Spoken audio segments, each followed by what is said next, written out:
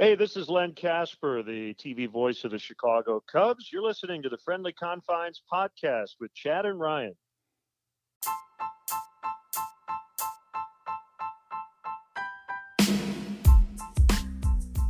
Rhino, buddy, are you ready for summer camp?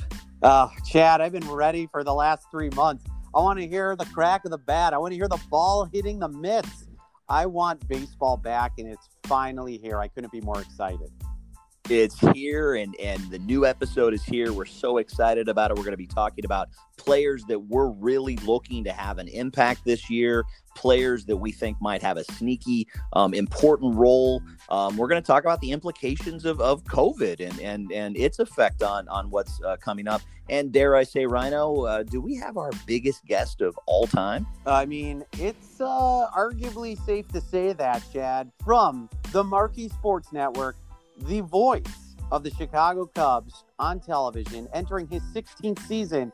It is Len Casper who is going to join us and give us a preview of the 2020 season. You don't want to miss a single minute, so stick around because the Friendly Confines starts right now.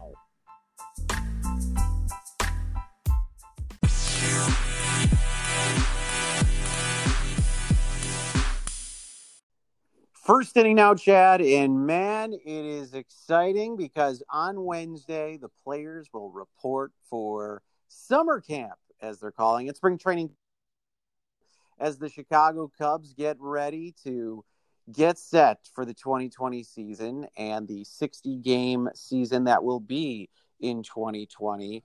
I am just so happy that sports is finally returning, that we're going to see some semblance of baseball once again, and that we can get this season started after all the acrimony, after all the back and forth.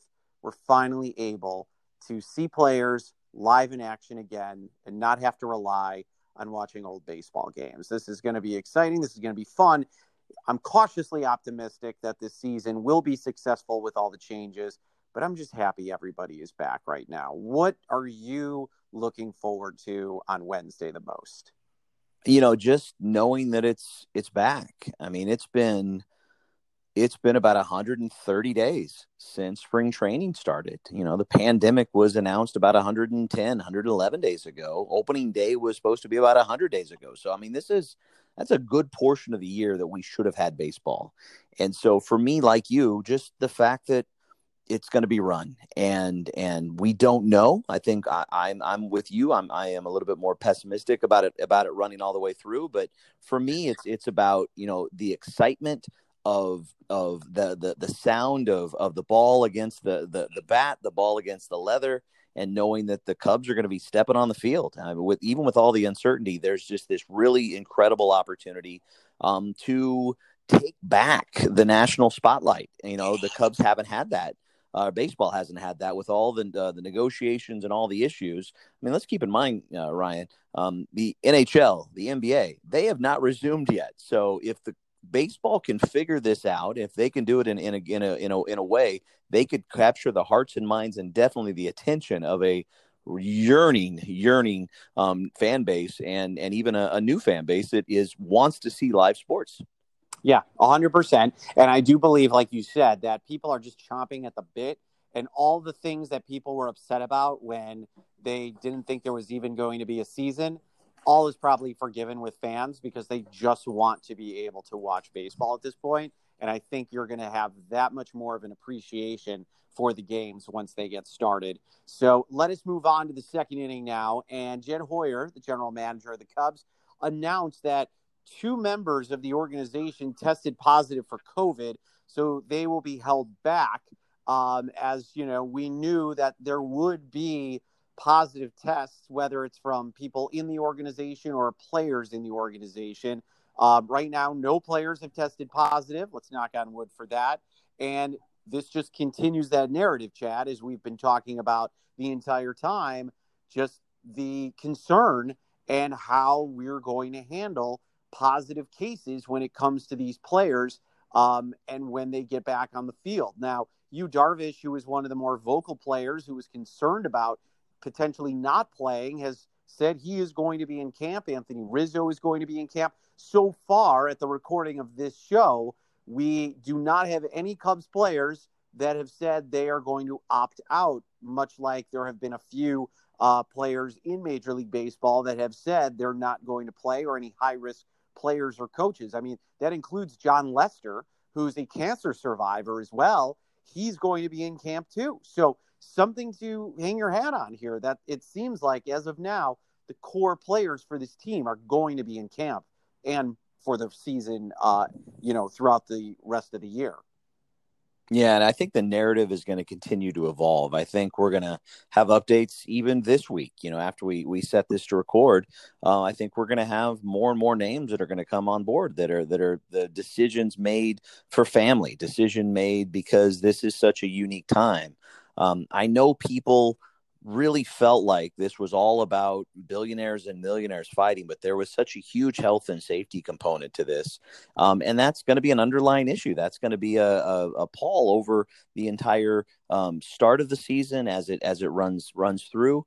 I've told you my biggest worry, my biggest concern, and I always use the Yankees as my example because I don't want it to happen to the Cubs, but let's say 3 core members of the Yankees all of a sudden test positive. What do they just pull their team, or because they have to sit out and be quarantined? I mean, how is that going to work if you have an outbreak on a team? The NFL, the Bears, for instance, offering a full refund to any season ticket holder who wants it. So they're already thinking ahead to the possibilities. Teams are pushing back to start the date of the NFL season.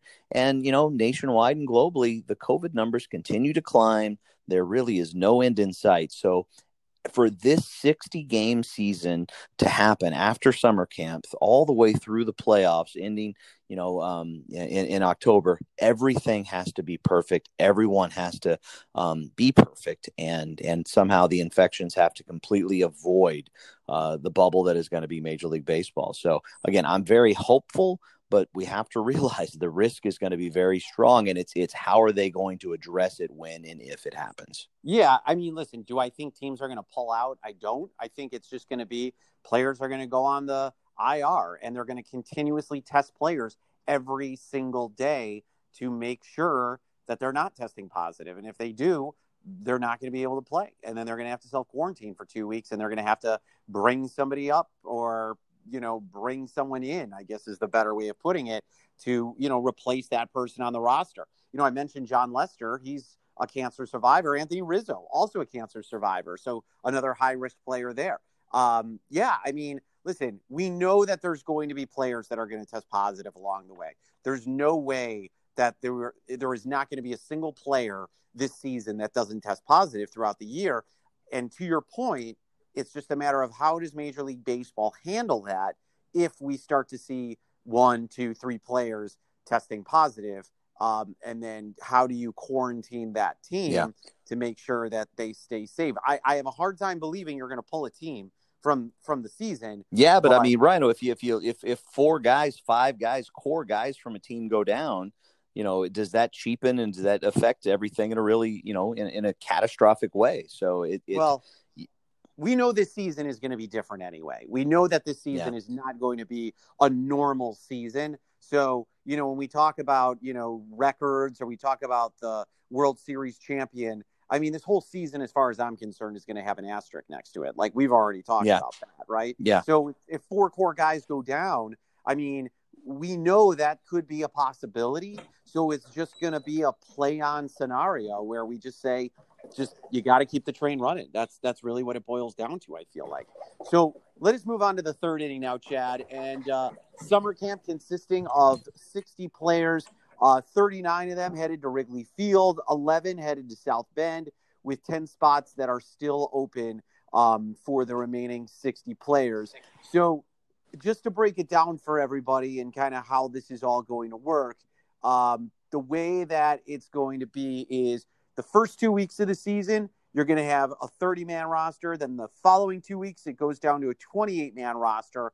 And then the rest of the season after that, for the following 2 weeks, you have 28. Then, like I said, the rest of the year, it's a 26-man roster, and that goes throughout the postseason. So we kind of have an idea at this point who the locks are, Chad. I think it's a matter of well, how does the rest of the roster fill out for this team? Because without really any major changes on this roster, we kind of know already, for the most part, what this team is going to look like. Yeah, and when I really think about the players that I'm focused on, that I'm really looking at, that I'm excited to see what they're going to be able to show here in summer camp and then leading into the season. I'm going to pick a couple pitchers. Tyler Chatwood. I mean, he had such a high ceiling coming into spring, so much to prove, and he was looking to take over one of those spots in the starting rotation after he had done some incredible work in the long relief role. But then for me, also Craig Kimbrell. I mean, this is the guy that really, after the clunker of the season he had last year, and especially that miserable end to that Cardinal game in the last home series, what can he do? What does he have in the tank? What can he show this team? Because he has a lot to prove on the offensive and defensive side of it. What I'm really excited about, Ryan, and I'm going to throw out just a couple names: Javier Baez and Wilson Contreras. What can they do knowing that they can put their foot on the gas for 60 games? What can they do? Because those are guys, when they're on a hot streak, they are incredible. I can't wait to see what they can do on an offensive talent-specific area where they are focused on stepping into that batter's box and hitting for average, hitting for power, and showing, with Javi, his age 27 season, that is typically the prime of most players' careers. This is Javi's shortened age 27 season. He has a lot to prove coming off that MVP, near MVP showcase. Yeah, I guess for me, the two guys that I would probably look at, one is Jason Kipnis. Obviously, once upon a time, this guy was a player to, be reckoned with when it came to, one of the best second basemen, maybe in the American League, young up and coming player from the Chicagoland area, grew up in Northbrook, went to Glenbrook North High School. So he's happy to be home. He was a Cubs fan when he was growing up as a kid. And for me, I think Craig Kimbrell has a lot to prove, Chad. I think we can both agree on that. I mean, this was a guy everybody wanted, signed, sealed, and delivered. The Cubs followed through on that, and he just absolutely fell apart. He wasn't healthy, but just not the pitcher that everyone thought they were signing up for. A lot to prove. And I hope that he can come back and kind of prove people wrong, because when Craig Kimbrell is on, there's no question he's one of the best pitchers, or rather one of the best closers in baseball. So, for me, I'm curious to see how those two guys are going to be, because if Kipnis can be, a solid second baseman for this team, which was obviously a big question all of last year, after Zobrist went down, is who is going to consistently play second base.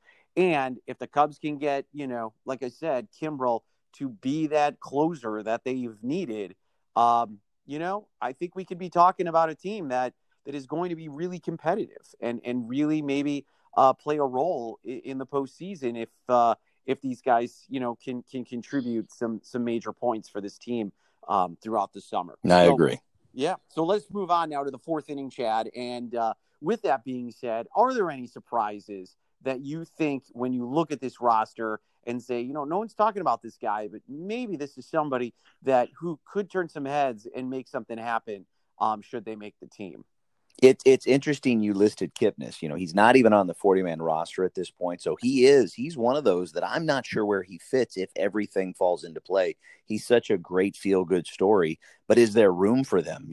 What I was excited about in the spring was, a healthy Daniel Descalso, which I know that sounds hilariously silly after the year he had last year, but he was plagued by wrist issues all of last year. He has a lot to prove. He has a big contract, and he does want to take over that second base role. And the other question is, where does that leave Nico Hoerner? I mean, is this a guy that how are they going to force him into such a shortened season? Are they just going to make him the show, or are they going to give him small bits and pieces along the way? And then the other piece of the puzzle is, are we over Albert Almora and his role in center field? And are we going to see Steven Souza? Because they had big hopes for him, and he was also having a really big spring. So those are some of the lesser guys by name that I'm really excited to see how they step up. Because if this team is going to go on a run, if they are going to excel, it's not going to be the guys we all know. It's going to be some surprises along the way.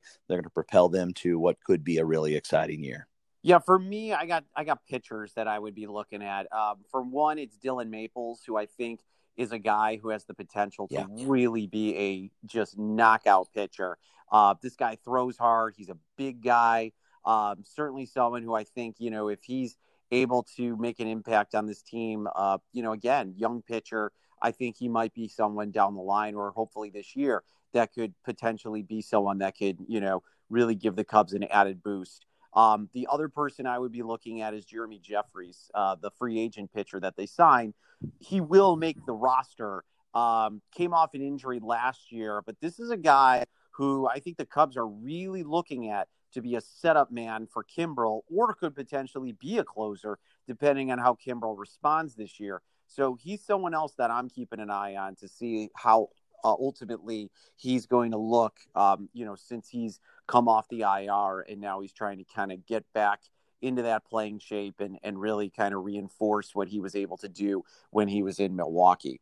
So let us move on now to the fifth inning, Chad. And it's already been announced by manager David Ross that the Cubs are going to have that 1-2 punch with Chris Bryant and Anthony Rizzo batting 1 and 2 this year going into the season. So it's interesting because the leadoff spot was also another area where the Cubs struggled between, Kyle Schwarber or Jason Hayward or Anthony Rizzo. When he would lead off, people obviously thought Rizzo was probably their best leadoff hitter. But I kind of think this is interesting. Listen, you got your two top hitters at the top of the lineup to set the table. And that's going to allow someone like Javi and then Contreras to, give them the extra effort to, bring them home. Why not give it a shot, right? I mean, I know that in the past, when you're talking about leadoff hitters, you're thinking about guys who, get on base, steal bases. But we both know the game of baseball has changed dramatically. And the days of having a speedy guy at the top of the lineup is not as big of an issue or an impact that you need, as opposed to just a guy who can get on base or even hit a home run to start a game, because we know how the game is changed so much throughout that time. Yeah. So I kind of like this move by Ross with the Brizzo 1-2 punch in the beginning of the lineup. What do you ultimately feel about that when you see those two hitting first and second?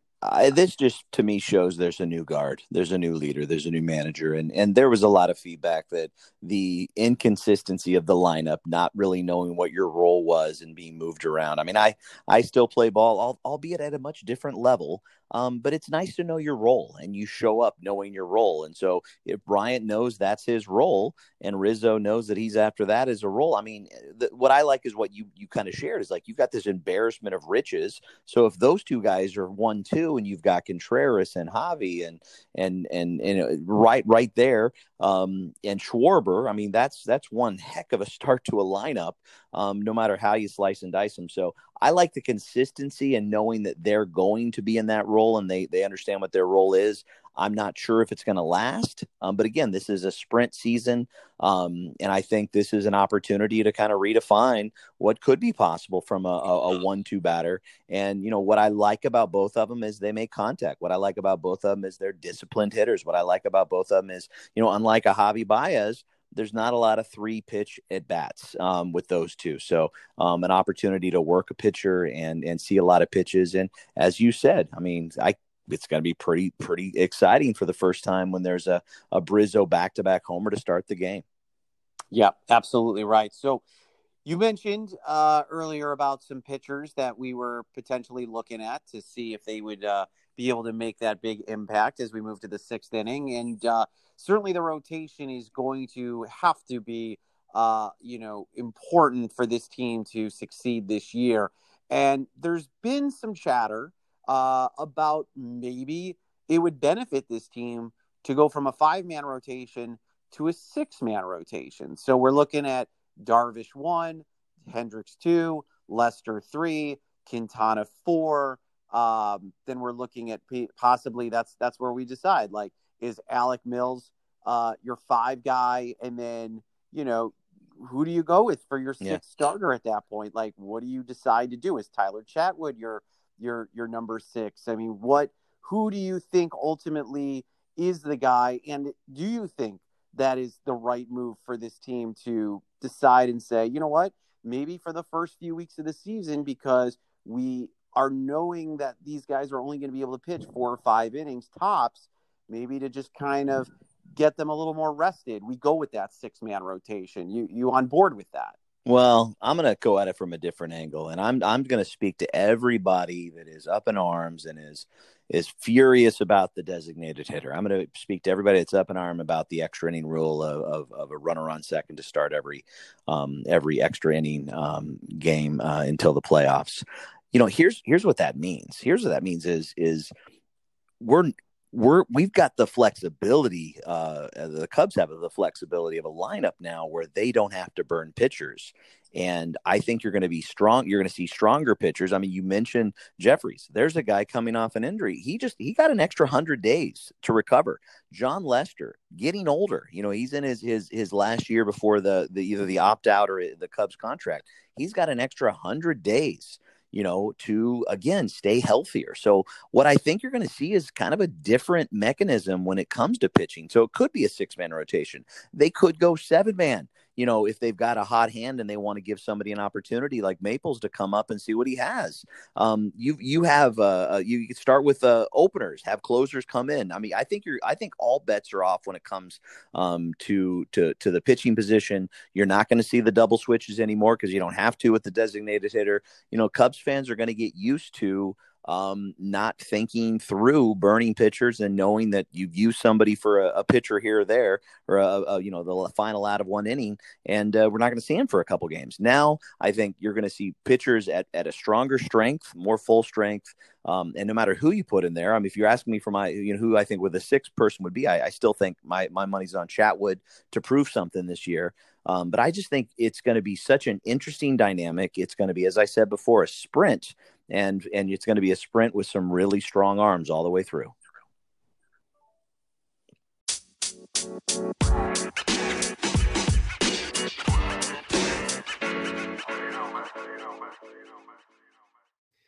Time now for the 7th inning stretch here on the Friendly Confines. We are so excited for baseball to be back, and we are even more excited for our guest this week. You know him, you hear him, you watch him. He is the voice of the Chicago Cubs on the Marquee Network on your TV. It is Len Kasper who is joining us here on the 7th inning stretch of the Friendly Confines. Len, welcome to the program with Chad and Ryan. How are you doing? And thank you so much for being with us. You got it, Ryan. Chad, happy to be with you guys and talking a little baseball here as summer has officially started, and hopefully baseball is right around the corner. Yeah, for sure. Well, with that being said, Len, let's start right there. What are your initial thoughts about baseball being back and how the season is being laid out? Well, it's going to be a fascinating journey to get through the 2020 season, as is the case in every facet of life, really around the world. Is the virus will dictate whether or not we can get this thing going and completed. I really appreciate how Major League Baseball has tackled the health and safety protocols. It's incredibly detailed. It looks as though it's pretty stringent. Look, telling baseball players not to spit and even to high five, that may be difficult to do in the heat of the battle or not to do because they're routine oriented. But I do think that a lot of the things that'll happen in and around the ballpark and the clubhouse and on the field and in the dugouts before and after the games will help immensely. And, there is some personal responsibility on everybody's part to make sure we're as safe as possible. But I think the bottom line is everybody wants to see baseball back. And I cannot wait to get in the booth with Jim Deshaies and get on Marquee Sports Network in the first year of its launch. There's so many great people there. We've been waiting impatiently for the last several months to get regular season baseball underway. And finally, it looks like it's going to happen. So good to talk to you, Lynn. It's Chad here. And I've had those concerns about health and safety. And it's one of the things I've thought about is, do you feel confident that once this gets started, do you think this will go through without players being lost, without maybe even teams being lost or even the league halting? I don't really have a strong opinion on that because so many things have been out of our control, and so many things have changed on a dime this year on the health front that it's really, really difficult to predict the future. I'm hopeful that we can get through this, and I think everybody is. And as I said, I think some of it comes down to personal responsibility. Probably most of it is just a lot of luck, and we've had some bad luck in some areas of the country regionally here lately. We seem to be, knock on wood, doing better in Chicago and Illinois. So those are good signs. But I trust people who are a lot smarter than I am and who have been right in the middle of all of this to try to figure out how to do it. They seem confident we can do it, so I take them at their word. And as I said, I'm very much looking forward to getting back in the booth and calling games, however they will look. Yeah, well, I was just going to follow up with that, Len, and with you having your first year, as you mentioned, with the Marquee Sports Network. What do you think that will look like? I know you're not going to be traveling with the team. What will that experience be like for you doing games from wherever you may be doing the games this year? Yeah, it's going to be unique, unprecedented in a lot of ways. We won't be recreating games necessarily from a different site like they used to back in the 20s, 30s, 40s when they didn't travel. But doing a game off the monitor is something I've never done, and we're going to have to have a pretty quick learning curve here. We'll have some fun with it. I think people understand the situation here, that the health and safety of everyone involved is paramount. They just want to see baseball, and we'll try to make it as comfortable as we can. Technologically, Marquee Sports Network is doing some amazing things. I don't know all of the things we're going to be able to do, but just a few of the things I saw in spring training and what we hope to do are going to be pretty cool. And just the people are so great, and they've worked so hard and diligently to get this thing off the ground. They deserve to have baseball on its airwaves, and it's going to happen. And I'm so blown away. I mean, you talk about the Herculean effort to get a network off the ground, and then you lose all your programming. And what the Marquee Network has done has been pretty amazing to fill that time, knowing that they were going to have highlights and games every day. So when you think about the Marquee Network, what are you most excited about? Just about everything, really. As I said, I think it starts with the people. And I could name everybody at the network. Yeah. I know, but it would take a long time because they've hired a lot of amazing people. But it's really the quality of people, starting with the general manager, Mike McCarthy, Mike Santini, the executive producer. Their resumes are incredibly impressive. I think there's a balance that they have struck really well with giving you kind of a hyper Cubs local pinpoint focus on this team, but also giving it kind of a national feel technologically and in terms of its presentation. So I really anticipate giving Cubs fans kind of the best of all worlds, in that it is a local / regional telecast specifically for Cub fans. But I think they're going to really enjoy how it looks and sounds and feels. And I've always been of the mindset that even if you're not a diehard Cub fan, or God forbid you're rooting for the team the Cubs are playing against, that you still will enjoy what we do. We try not to turn people away no matter who they're rooting for, but obviously this is going to be a great thing for Cubs fans. It's a 24-hour network, and I think people mostly want to see the games, and that's why this is a big deal that a 60-game schedule is on the way. But a lot of it we're going to navigate through together for the first time, and it's really cool to be part of a startup like this. Len, you're entering, I want to say, year 16 as the voice of the Chicago Cubs on TV. When you think about that, does that mean anything to you? And knowing that, I want to say that's the same amount of time Harry had the mic with the Cubs. I know you're very quick to, you don't want to obviously compare yourself to Harry or Jack or anything like that, but just knowing you've been having that longevity with this organization, does that number mean anything to you? Well, I'm honored to be here, and every day it goes by, whether it's 16 days, 16 weeks, months, years, and it is hard to believe that I've been here that long. My son is 19, and basically, most of his life has been spent in Chicago. This is our home. So I think that's number one. And I feel very much a part of the Cubs family, not only with the team, with the new network, but with the fans in general. And when people say that I am a part of their daily life, in terms of 3 to 4 hours a day, my voice is pumped into their household. I don't take that lightly. The responsibility is precious, it's special, and it's something I never take for granted. And I'm just, so excited to be here, and looking forward to what could be a really intriguing baseball season. It's going to be so unique with the shortened season and just being within the central region, and even with interleague play, just the central region. When you think about, let's get into the gameplay. What are you most looking forward to this season with the collection of players that are really in a lot of the cases in the prime of their careers? What do you foresee for this team that has kind of ran out of gas the last couple of years towards the end, but under new leadership and new marching orders? What do you think is the prospects for this young group of talent? I think it's almost impossible to predict what a team's record will look like in such a short season. I believe it's 37% of what a normal 162 would look like. It's possible the best team in the division, in any division, might not even make the playoffs because of a bad 5 to 10 game stretch. That happened to the Cubs last year, as you know, when they lost 9 in a row in September and kind of ended the season with a thud. And now with a new manager here, but a very similar looking roster, I do think they come in with a bit of a chip on their shoulder.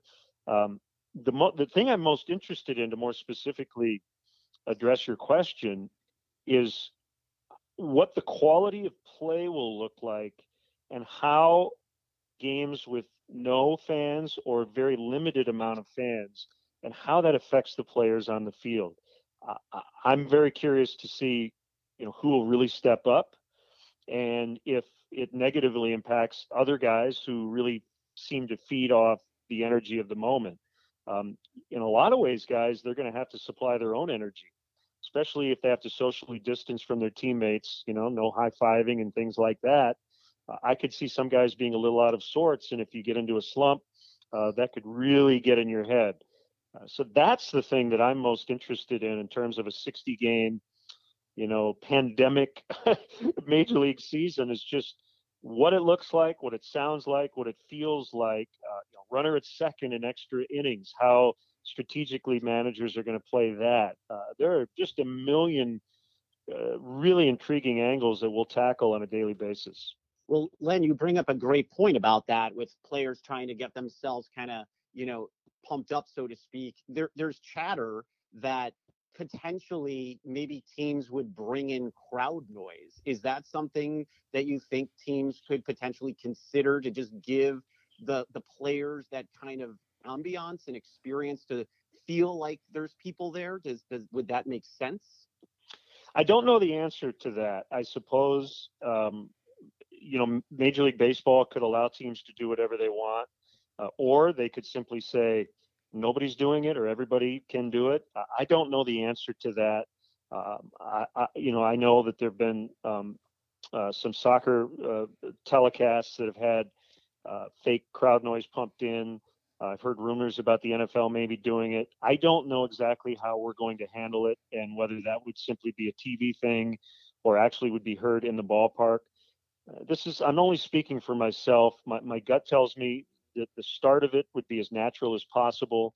And the other part is, as a fan, the opportunity to hear what guys are saying on the field is unprecedented, as I said earlier. So to pump in crowd noise and to not be able to hear some things that we normally wouldn't almost feels like a missed opportunity. So I'm kind of looking forward to hearing some of that chatter on the field with the lack of crowd noise, and just kind of play through that and see how it feels. So there's going to be a couple rule changes that, we knew the minimum batters face for relief pitchers, but what do you think? What's your take on, you touched on it a second ago with the runner on second for extra innings, obviously a health and safety measure to make sure there's not any 16 or 17 inning games. What do you think about that, the DH? Because that obviously is lighting up social media right now. Well, the DH thing was going to happen at some point anyway, and it just was fast-tracked because of the circumstance. I'm not losing sleep over it. I do prefer the National League style of play, but I had come to accept that the DH would be universal, and it should be because, or at least the rules should be the same with all of the interleague play. The Cubs will spend a third of their schedule this year playing American League clubs. So, yeah, I think the Cubs are one of those teams that should benefit from the DH because they do have some guys you'd like to get that bat in the lineup. I just don't like the second. I'm not going to fight it. It will be exciting. It will create a lot of discussion about what a manager might want to do strategically. I would have preferred a 12 inning cap on games, and if it ends in a tie, so be it. But ties are something most people don't like anymore. So I understand that I'm a bit of a dinosaur with that idea in mind. So it is what it is, as the kids say, and away we go. They're not going to do the runner at second in extras in the postseason, so that's the best news. And I'm a big hockey fan. I don't like shootouts. So any gimmick you use in overtime or extra innings, typically I would shy away from. But we're in an unprecedented moment, so you got to try some stuff. Len, I'm going to take you back for a second. I'm sure you've been asked this question, but I don't think I know the answer. Is there a favorite game in your 16-year career with the Cubs that you've called that stands out or that kind of holds a special place in your heart more than any other? Oh, there are a bunch. I would think the first home game against the Brewers back in 2005. I had worked at Wrigley previously, but never in the home booth. That was a pinch me moment. I think it was opening day 2008.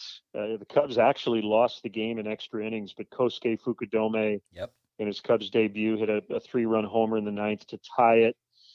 I think of the Aramis Ramirez walk-off against Milwaukee in 2007. That kind of propelled Lou Piniella's club to a division title that year.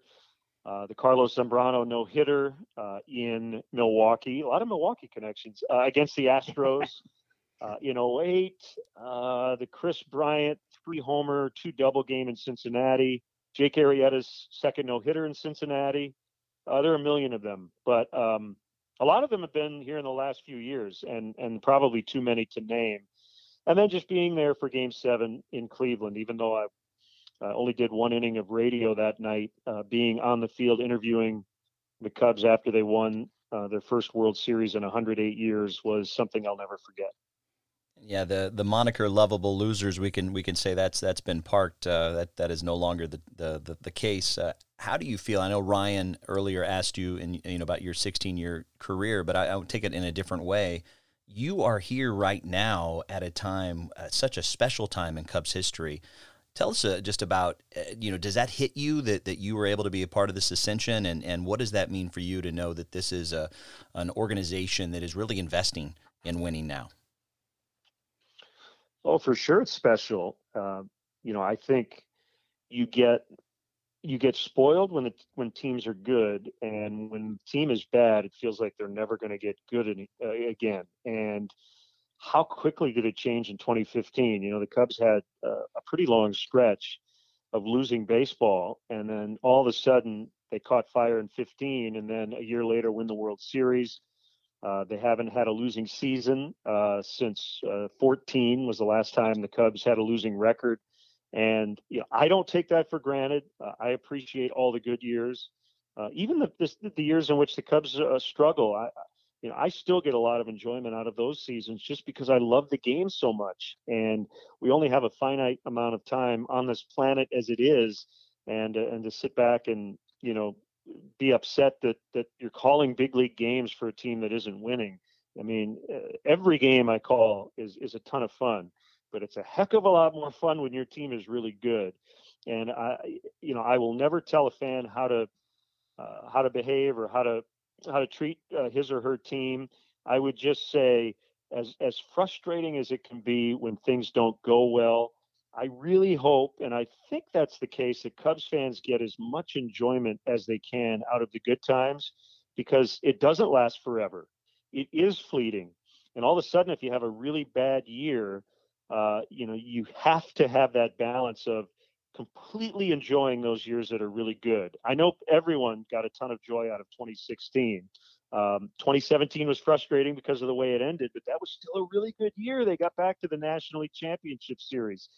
18 was frustrating in that long extra inning game in the wild card. The Cubs didn't win, and then the 9 in a row in September last year was a real, shot to the gut that ended up ending Joe Maddon's Cubs career. And now he's moved on, but that's what makes the good times special, right? You have to have the ebb and the flow and the good and the bad. If it's all just good, it would be like being a Patriots fan, and then all it is win, win, win, win, win, win, win. And there's a point where if they lose a game, you feel like your entire world has been taken away. That's not how most fans of most teams kind of view the world. And so, yes, it's been incredible here, and I don't take any of it for granted. Len, we'll let you go on this. I know you were a part of the Hot Stove Cool Music event. It was a little different this year, but you were a big part of that.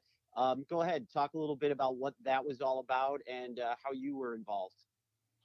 Yeah, it's a great 2 times a year event, one in Chicago, one in Boston. We were unable to host in Chicago this year. It would have been last weekend when the Red Sox came to which behind the scenes I know was incredibly difficult and challenging to put together, but it was an amazing night. Performances from Common, Steven Tyler, James Taylor, my band, the 45, made up of a bunch of Chicago All-Stars. We debuted our first single, and Joel Murray got to intro the band. Sunshine Boys, another great Chicago band. Mike O'Malley was the host. Theo was involved. Peter Gammons. Bernie Williams played guitar.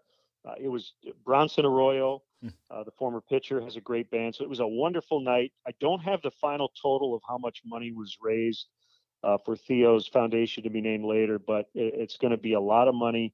And this was the most important event we've had to date, just because there's a lot of need around the world with what everybody's going through right now. And all of the money goes to great efforts in both the Boston and Chicago communities. And I'm honored to be a part of it.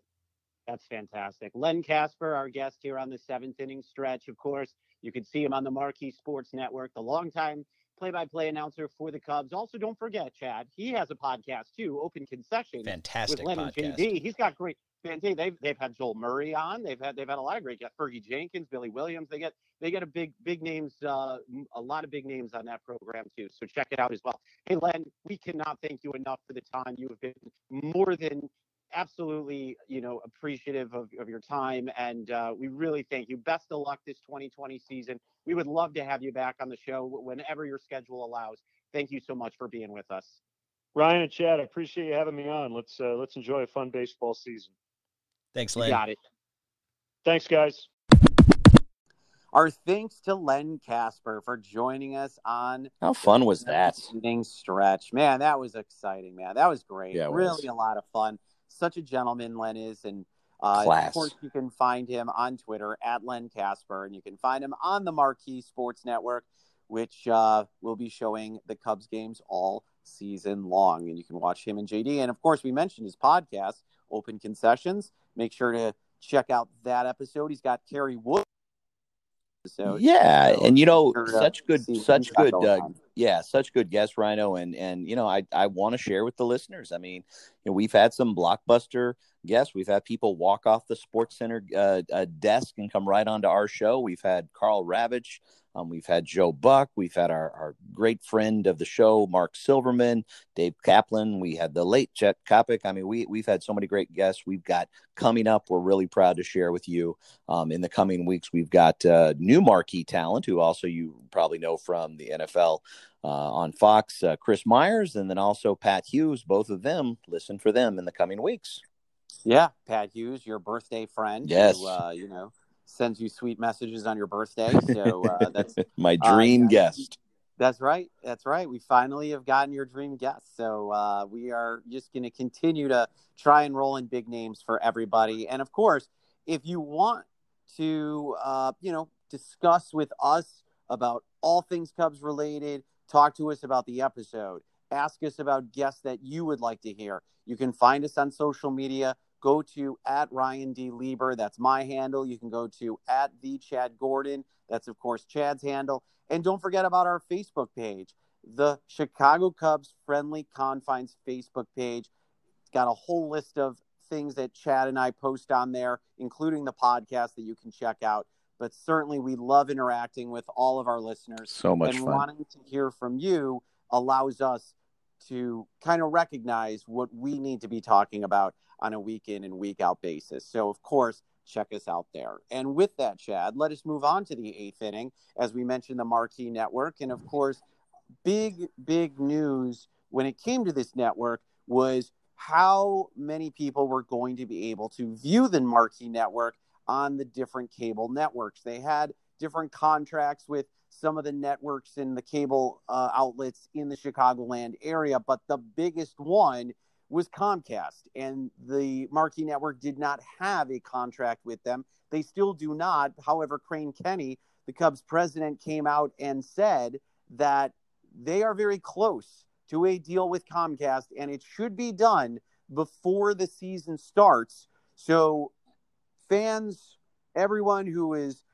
nervous or concerned, it looks like that this will all come together, and do not fear, because everyone will be able to watch Marquee in the Chicagoland area if you do have Comcast.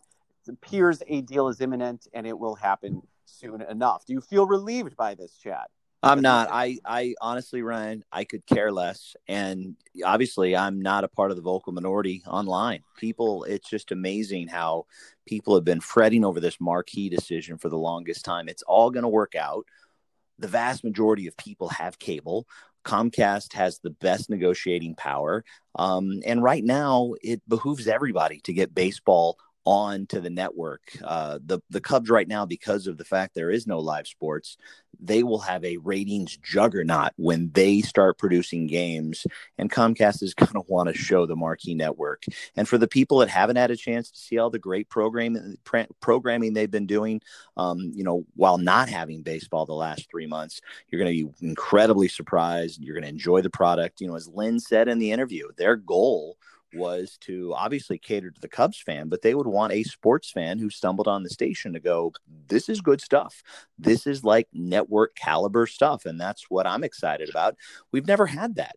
As much as people have harkened back and been sad about the demise of the WGN years, that has been so long ago. They have not been on over-air WGN for years and years and years. You didn't know if they were going to be on Comcast Sportsnet, or if they're going to be on WLS, or where they were going to be. And now we all know they're going to be on the Marquee Network, and that allows them to put a really good product on the air. I'm excited it's finally happening. If only we can stop hearing people complain online. Yeah, I mean, I knew eventually it was going to happen. Yeah. I'm relieved that it is going to happen, because I think, look, it's important, especially when you're a new network. You want to roll it out to the fans to be able to see it the first game of the year. And the fact that, they were struggling in the beginning, I think some people were a little concerned about that, because unfortunately we have seen that with other teams as it relates to their cable networks. The Dodgers have had issues with that for a while. So I just think a lot of people did not want to see that same situation. Absolutely. In the same situation as they move on from that. So let us move on now to the 9th inning, Chad. And wow, it's amazing. The 100th anniversary of the Negro Leagues. What a legacy that, these players left, and Major League Baseball is going to be celebrating that, as they are already. The former presidents with Barack Obama, George Bush, Bill Clinton, all involved in this celebration. Don't forget Jimmy Carter. And Jimmy Carter, of course. Yes, we cannot forget about Jimmy Carter. But no, I mean, when you think about what this league represented and the players who obviously came out of that, you, of course, think of Jackie Robinson when you think of the most obvious player to come out of there. But, once upon a time, Hank Aaron played in the Negro Leagues. I mean, there were so many guys. Ernie Banks played in the Negro Leagues. Willie Mays played in the Negro Leagues. Yeah. And then you got the guys who never got the opportunity to play in Major League Baseball, but these were guys that probably could have been some of the greatest Major League Baseball players of all time, like a Josh Gibson, or even though he, Cool Papa Bell, Buck Leonard. I mean, and then you got guys like Satchel Paige, who, unfortunately in their prime played in the Negro Leagues and was unbelievably dominant, and only got to play Major League Baseball when he was in his like late 40s. So you could only wonder what he was like back then. But it's important to recognize these players. It's important to recognize what this league meant for eternity.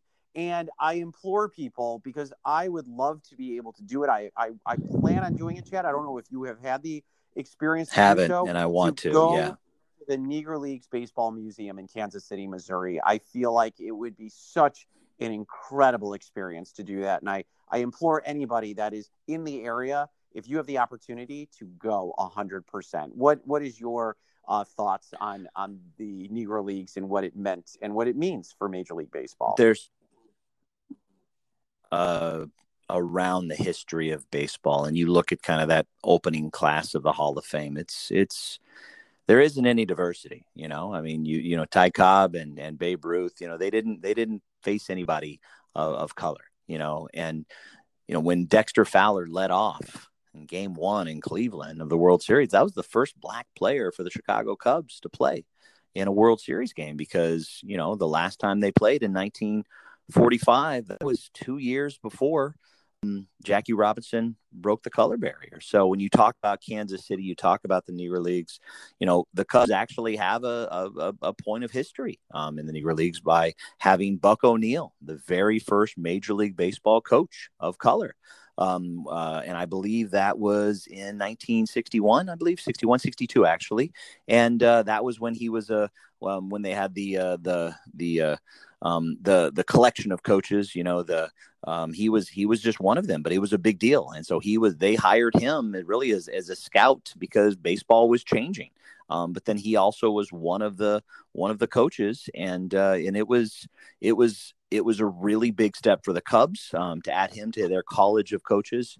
And it was a really big step for baseball. And it's just amazing to think. I mean, our listeners are of different ages, but, in our parents' lifetime, this was a new thing, well into my mom's, adolescence. There weren't any black coaches, and it's a part of our history. We can't forget about that. We can't forget about the fact that they were not allowed, they were not welcome. And from the stories of Jackie Robinson all the way through, there's still a lot of work that needs to be done. More than anything, it's a dialogue that needs to happen. But yeah, 100 years, such history, and it's amazing to think what baseball and the record book would look like if those 100 years, if they instead were playing with Major League Baseball, it'd be a much different record book. Yeah, and I think it's important to note, Chad, that baseball is still struggling with black representation. Just 8% of players in baseball right now are black. And I think that it is important, and I know Major League Baseball has really tried to make concerted efforts to bring the game of baseball into areas where, there might be kids who are preferring to play football or basketball over baseball, and to recognize what a great sport baseball can be for, kids of color, as well as, people who are, that are playing right now. Because I think they are underserved in those areas. It's such a good point. To see more of them. Playing baseball. It's such a good point. And we were talking about this before, about the Cubs' number one draft pick, first round draft pick, Ed Howard. I mean, what a big deal that was, that this team from the Chicago South Side won the U.S. championship and went on to the Little League World Series. I mean, that made people from the South Side of Chicago, made a lot of kids step up and say, I could do that. I could be that. And now that Ed Howard has been picked by the Cubs in the first round, he's going to inspire even more people. The big barrier for baseball, it's expensive. The equipment's expensive. It's a lot cheaper to pick up a basketball and go down to the corner lot. Baseball is an expensive sport. And you're right. There's a lot of work that needs to be done. You want the best athletes playing for the best teams, and hopefully we'll see that those percentages continue to increase to represent what really is a beautiful melting pot that is America. Yeah, without a doubt. Well, that is going to wrap things up on this edition of the Friendly Confines. We appreciate it, everybody. Hey, when we come back next week, believe it or Yes. not, we'll be actually talking about players playing on the field, at least getting that first week of summer camp in. So it's going to be exciting stuff. So for Chad, I am Ryan. We'll talk to you next time, everybody. See you later. See you at summer camp, everybody.